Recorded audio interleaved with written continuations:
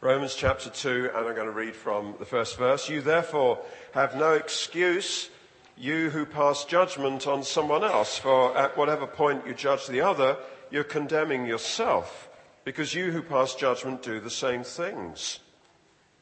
Now we know that God's judgment against those who do such things is based on truth. So when you, a mere man, pass judgment on them and yet do the same things, do you think you'll escape God's judgment?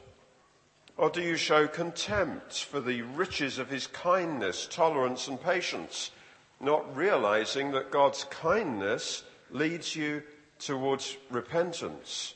Well, because of your stubbornness and your unrepentant heart, you are storing up wrath against yourself for the day of God's wrath, when his righteous judgment will be revealed.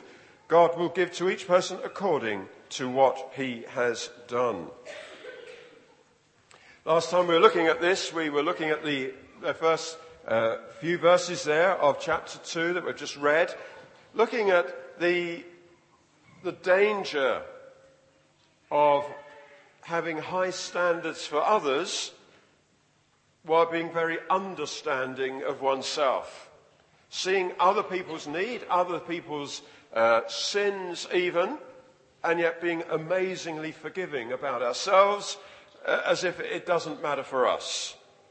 And that is the issue that Paul is raising there, because in chapter 1 he's been talking about what the world is like. The world without God, a world that has chosen not to acknowledge God. He's outlined the kind of things that happen, and he assumes that people are listening and thinking, yeah, Paul, you've got it right. This is just how it is. It's terrible, isn't it? What the world is like. And then Paul rounds on them and says, well, if you think that's terrible, and yet you do the same things, do you think you'll escape God's judgment? And he goes on to say, or do you show contempt for the riches of his kindness? And that's, verse 4 is what I want us to be looking at this morning. It's a startling thing that Paul says there. Do you show contempt? He's talking here to Christians, of course. Chapter 1, verse 7, to all in Rome who are loved by God and called to be saints. Do you show contempt for the riches of his kindness, tolerance and patience, not realizing that God's kindness leads you towards repentance? What's this about then? What's he addressing here? Well, let's look first of all at what he says about God's kindness, tolerance and patience. He speaks about the riches, or it could be translated the wealth of his kindness or goodness, the wealth of his forbearance, his tolerance, putting up with offences, and his patience. His kindness, tolerance and patience isn't shown kind of stintingly, sporadically. He says the wealth of it, God's abundance, the plentiful way in which God shows grace. Paul was referring earlier to the abundance of water coming out of the rock. God doesn't do things stintingly. And here Paul speaks of the wealth of God's kindness. Of course, Paul himself knows about that, because if ever anyone deserved to be punished, deserved harsh discipline, it was Paul, and yet God had mercy on him. And writing to Timothy in 1 Timothy 1 verse 13, he says, even though I was once a blasphemer and a persecutor and a violent man, I was shown mercy because I acted in ignorance and unbelief. The grace of our Lord was poured out on me abundantly, along with the faith and love that are in Christ Jesus. Grace poured out abundantly. So that's what Paul is referring to here, the wealth of God's kindness, tolerance and patience. And of course he's talking, among others, to people who grew up as Jews. They've now encountered the Lord Jesus Christ, put their faith in him. They have been converted, but their background was in Israel. Their background was therefore in Jewishness. And as a nation, they had grown up knowing God's kindness, tolerance and patience. That was their history. As far back as they know, there's a history of mercy. God had chosen Abraham. God had called him out, and before Abraham had done anything or believed anything, God saves him, as it were, chooses him and says, I'm going to bless you. And all people are going to be blessed through you. The mercy of God. And then as the story goes on, the family who were there in Egypt, and God rescues them. God delivers them out of bondage. Sheer mercy. And then wandering through the wilderness, time and again, they groan, they mumble, they don't believe. They don't believe that God really loves them. And God continually patient with them, carrying them, forbearance all the way through. God brings them to their own land, and God says it's all yours. Do they believe him? No. Do they take it all? No. And yet God still blesses them. And so they've got a history of mercy, a history of God's tolerance. They go into exile because they deserve to go into exile, but God restores them. God brings them back to their own land. And then, in spite of all that they've done, the incredible grace of God, he gives them the Messiah. The Messiah comes. And what do? They kill him. And what does God do? He pours out his Spirit in the very city where they've killed his son, and 3,000 people saved in a day. They've got a history of the sheer abundance, the wealth of God's kindness, tolerance, and patience. So that's their history. And of course, it's our history as well. The church exists today. We are here today because of God's kindness, God's tolerance, God's patience. If you've known God as your Heavenly Father, if you've been a Christian for any length of time, if you know him, you've got a story of how patient God has been. You've got a story of his sheer tolerance, forbearance. Or am I the only one? Oh, God, how stupid I've been, how perverse I've been, and yet I can look back and say, God has been so patient, incredibly forbearing. This is God, the riches, the wealth of his kindness, tolerance, and patience. This is our history. In Romans chapter 5 and verse 17, there Paul says, if by the trespass of one man, that is Adam, death reigned through that one man, how much more will those who receive God's abundant provision of grace and of the gift of righteousness reign in life through the one man, Jesus Christ? Abundant provision of grace. God doesn't do it stintingly. God doesn't say, well, I'll show a little mercy. The wealth of his mercy.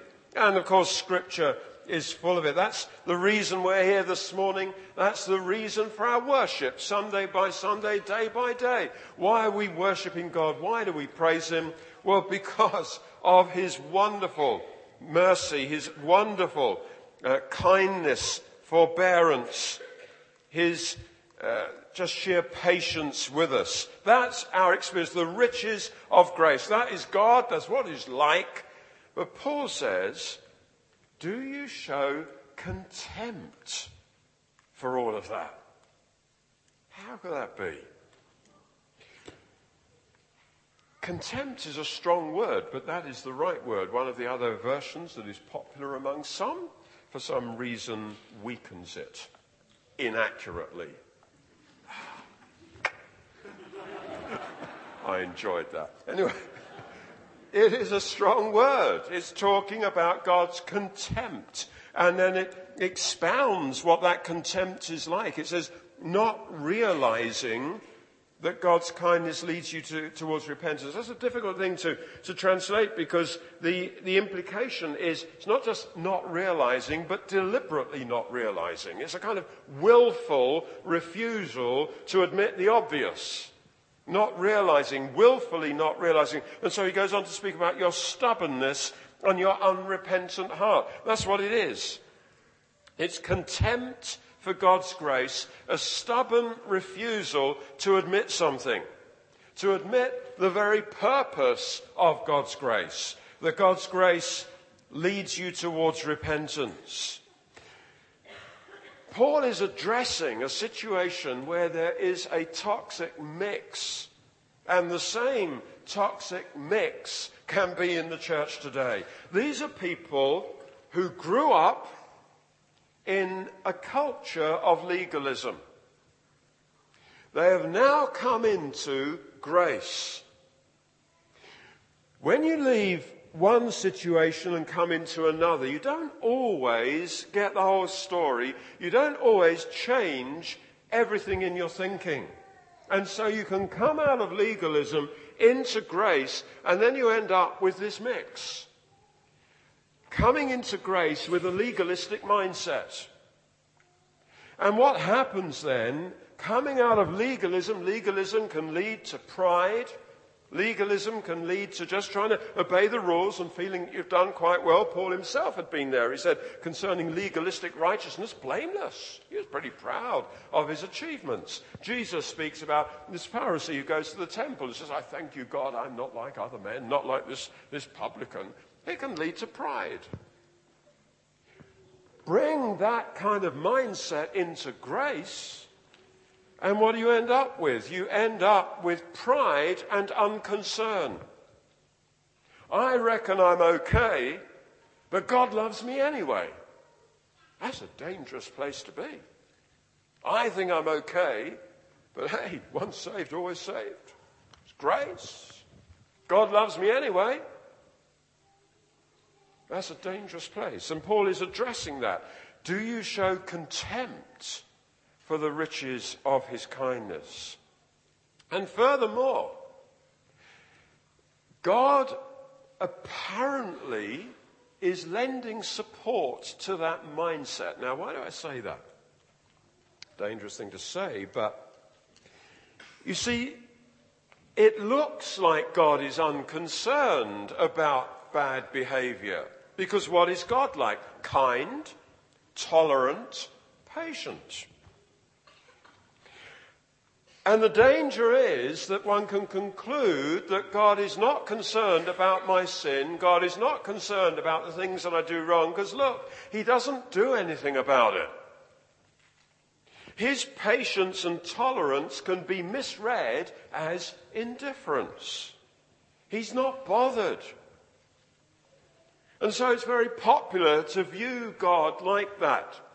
There was a book that was very popular last year, phenomenally popular last year. I'm not even going to mention its title because I don't want to advertise it. But in that book, God is represented as being so much less uptight about things than Christians typically have presented him. He's not uptight about the little things we do wrong. Okay, our language isn't good and we do this and we do that. But basically, he's very prone to just laugh indulgently and give you a hug. That's God.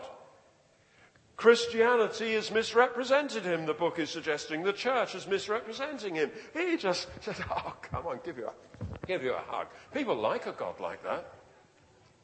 This says that is treating God with contempt. Attractive view of God? No, it's a contemptuous view of God. Do you show contempt for the riches of his kindness, tolerance, and patience by thinking God doesn't care? God is just indifferent to what I do. He's not really bothered. Those of you who are parents, you're bringing up children. I hope you never do this, but sometimes parents will say to their children, if you do that once more, you're going to get punished. Child does it once more, and what does the parent say? I told you not to do that. If you do that once more, the threat of punishment that never happens. Children then grow up to actually despise parental discipline because it doesn't happen. And children grow up then to be pretty self-willed, undisciplined, and a total pain to everyone. Where punishment doesn't happen, people think, who cares? I'm not bothered. there is a danger of misreading the grace of God as if he is that sort of indulgent parent. So it doesn't matter. We can get away with it. We glibly lift verses out of context, misquoting them because we're giving them the wrong meaning. There's no condemnation for those in Christ Jesus. We quote. We could then come up with the slick little thing, once saved, always saved. We're all right. God doesn't care. He laughs indulgently about this stuff. Do you show contempt for the riches of his kindness? I heard someone once telling the story that before he was saved, just did not believe in God. And some friends were talking to him. They're out in the countryside somewhere. Friends talking with him about God. And he said, if there's a God, let him strike me down with lightning. Suddenly, lightning struck the tree next to him. He just said, missed. And continued not to believe. I would say that's showing contempt for God's kindness. God could have hit him, but didn't. Who cares? People think, get away with it. Who cares? God's not bothered. I'm not bothered. The result is that we can have an emphasis on grace. And we talk about grace. We sing about grace.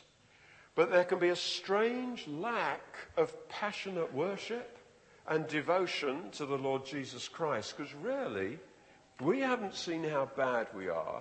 We haven't understood how God views that, and we haven't understood the sheer riches of his mercy. We just think, who cares? Unless we're careful, again speaking to parents, unless we're careful raising children in that climate of this toxic mix of legalism and grace, raising children in that climate, they come through to be switched off teenagers. Whatever. Who cares? And so some of us may be worshipping passionately. They'll just be around thinking, I don't see the point. What's it all about? Contempt. Contempt for the riches of his kindness, his tolerance and patience. So what is the result that God is looking for? What is a right understanding of God's amazing grace? Is grace niceness? Is it weakness on God's part? Just great acceptance, permissiveness? He loves us anyway. Not realizing, or willfully not realizing, that God's kindness leads you towards repentance. God's mercy is intended to melt our hearts, to melt our stubbornness, and to lead us to repentance. Paul's not the only one who says that. Peter, right in his second letter, 2 Peter 3, verse 9, says, the Lord isn't slow in keeping his promise, as some understand slowness. He's patient with you, not wanting anyone to perish, but everyone to come to repentance. When God holds off judgment, it's not that he's slow. He's being patient because he wants people to come to repentance. The kindness of God leads us towards repentance. Mercy is intended to change our hearts. There's an interesting fact that Paul rarely uses this word, repentance. You find it many places in the New Testament, but Paul himself doesn't seem to have been particularly fond of the word. It's not that he's not fond of the concept, but he doesn't use the word. And there are various theories as to why he rarely uses the word. This is one of the few times that he mentions repentance. And one theory is that he was aware that the word got used in a very heavy kind of way, a very legalistic kind of way, a very sort of condemnatory way. And he doesn't want to associate with any of that because he believes in the grace of God. So he doesn't want to hit people with the hammer, you've got to repent. And because people use the word like that, maybe that's why Paul tends not to use it. Paul tends to consistently use the word faith. which repentance and faith go together, but faith is saying, I believe God, and faith also says, I believe what God says about me. I believe the truth about me as God sees it. And so believing God includes repentance, because repentance is when we change our mind and we change our behavior to fit in with what God says and to do it God's way. Faith, then, is a change of belief. It's a change of attitude that leads to a change of behavior. God is very concerned with our hearts. God is concerned with our behavior, but is concerned with our hearts. And faith is what's in your heart. Do you believe God? Do you believe what God says about you? Do I believe what God says about me? God's desire is that we should love him and love him with our whole heart, and that then obedience comes out of that love. Jesus said, if you love me, you'll obey my commandments. God's kindness is meant to touch your heart. It's meant to change your heart so that it leads to a change of life.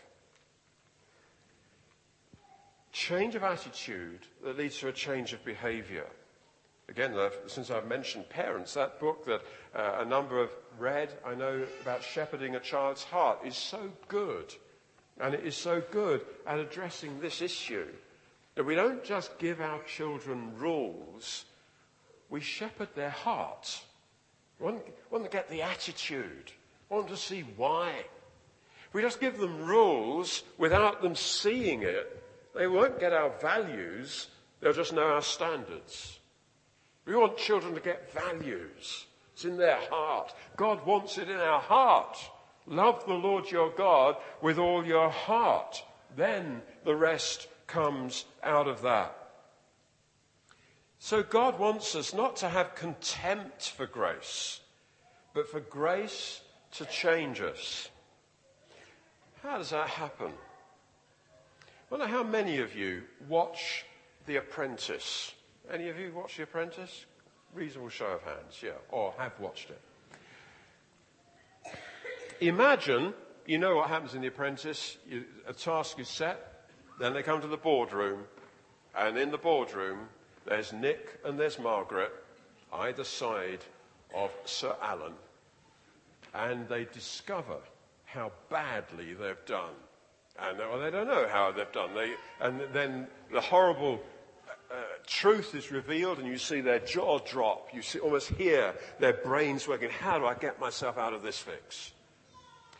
Imagine yourself in that situation, only it's not Sir Alan, it's God. And the task was life. And there we are in the boardroom. See, it says here, in verse 2, God's judgment against those who do such things is based on truth.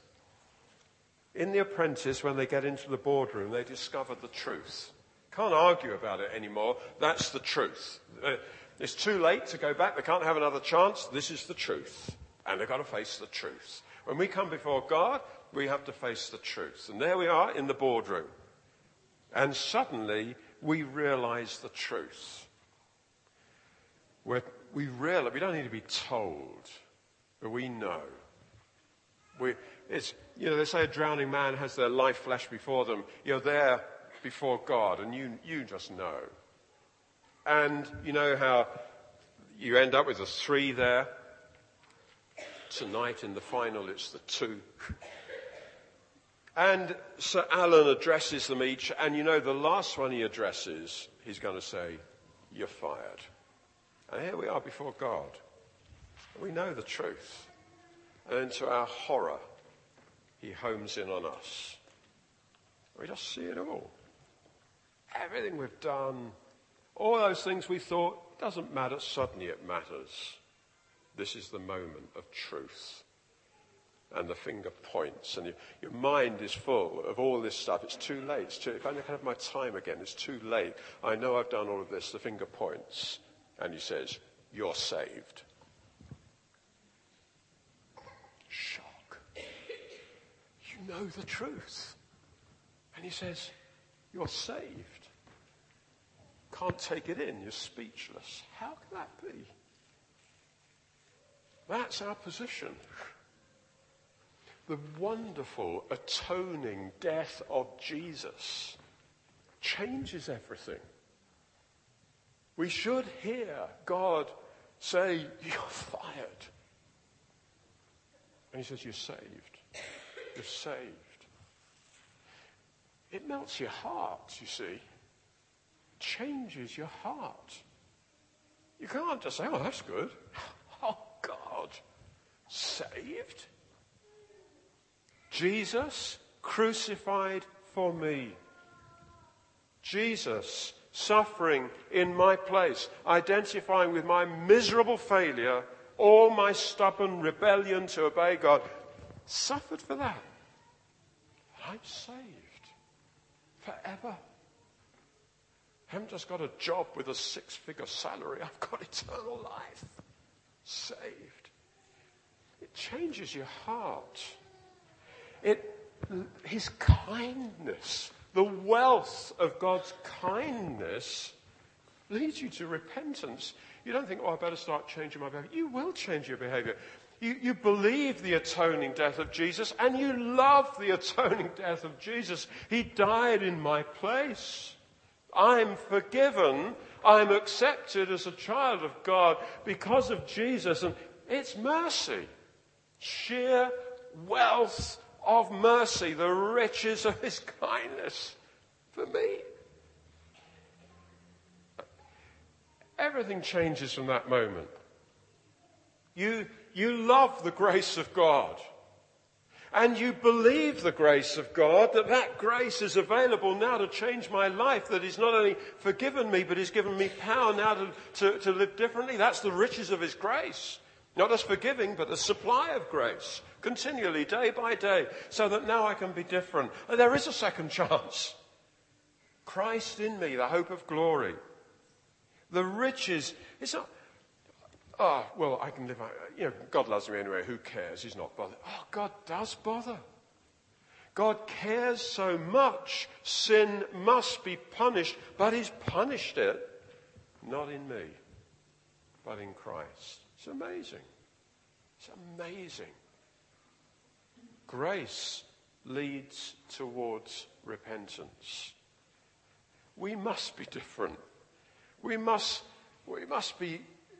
care about our behavior now. Because we're just so grateful.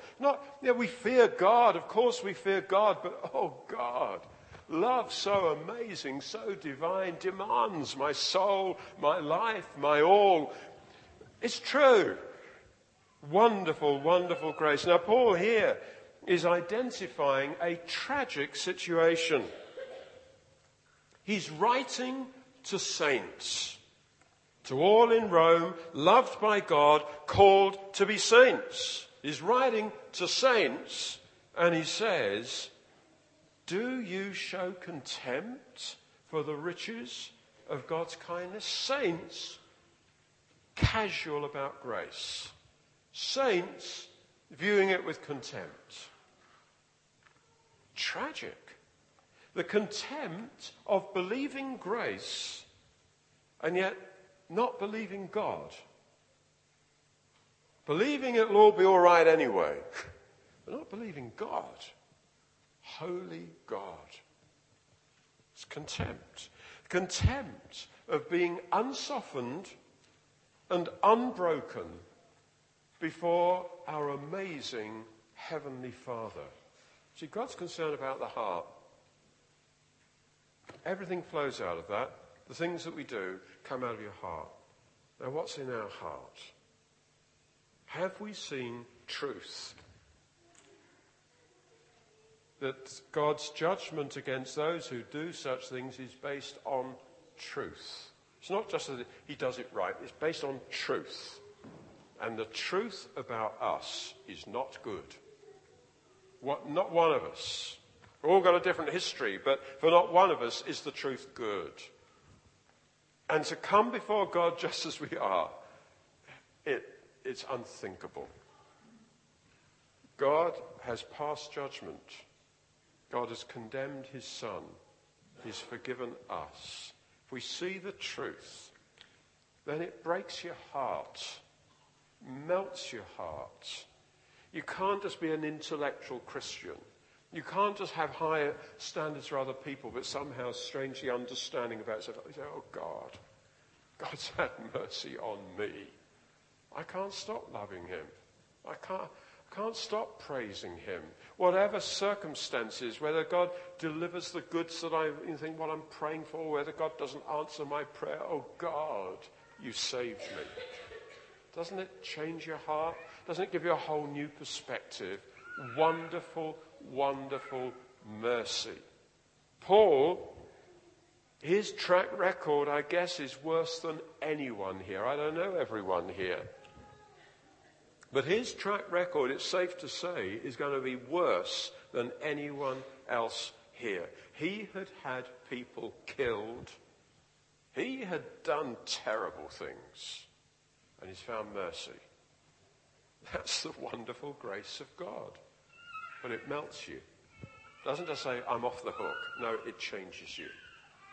Do you show contempt for the riches of his kindness, tolerance, patience, not realizing that God's kindness leads you towards repentance? To not realize it means a stubborn refusal. But hey, let's not stubbornly refuse to see it. Let's say, oh God, you saved me. I value your grace, Lord, more than anything. And I'm going to hold on to that grace and use it to live how you want me to, whatever that means. I'm not looking for anything apart from, Lord, I want to please you. Because, Lord, you've shown wonderful, wonderful mercy.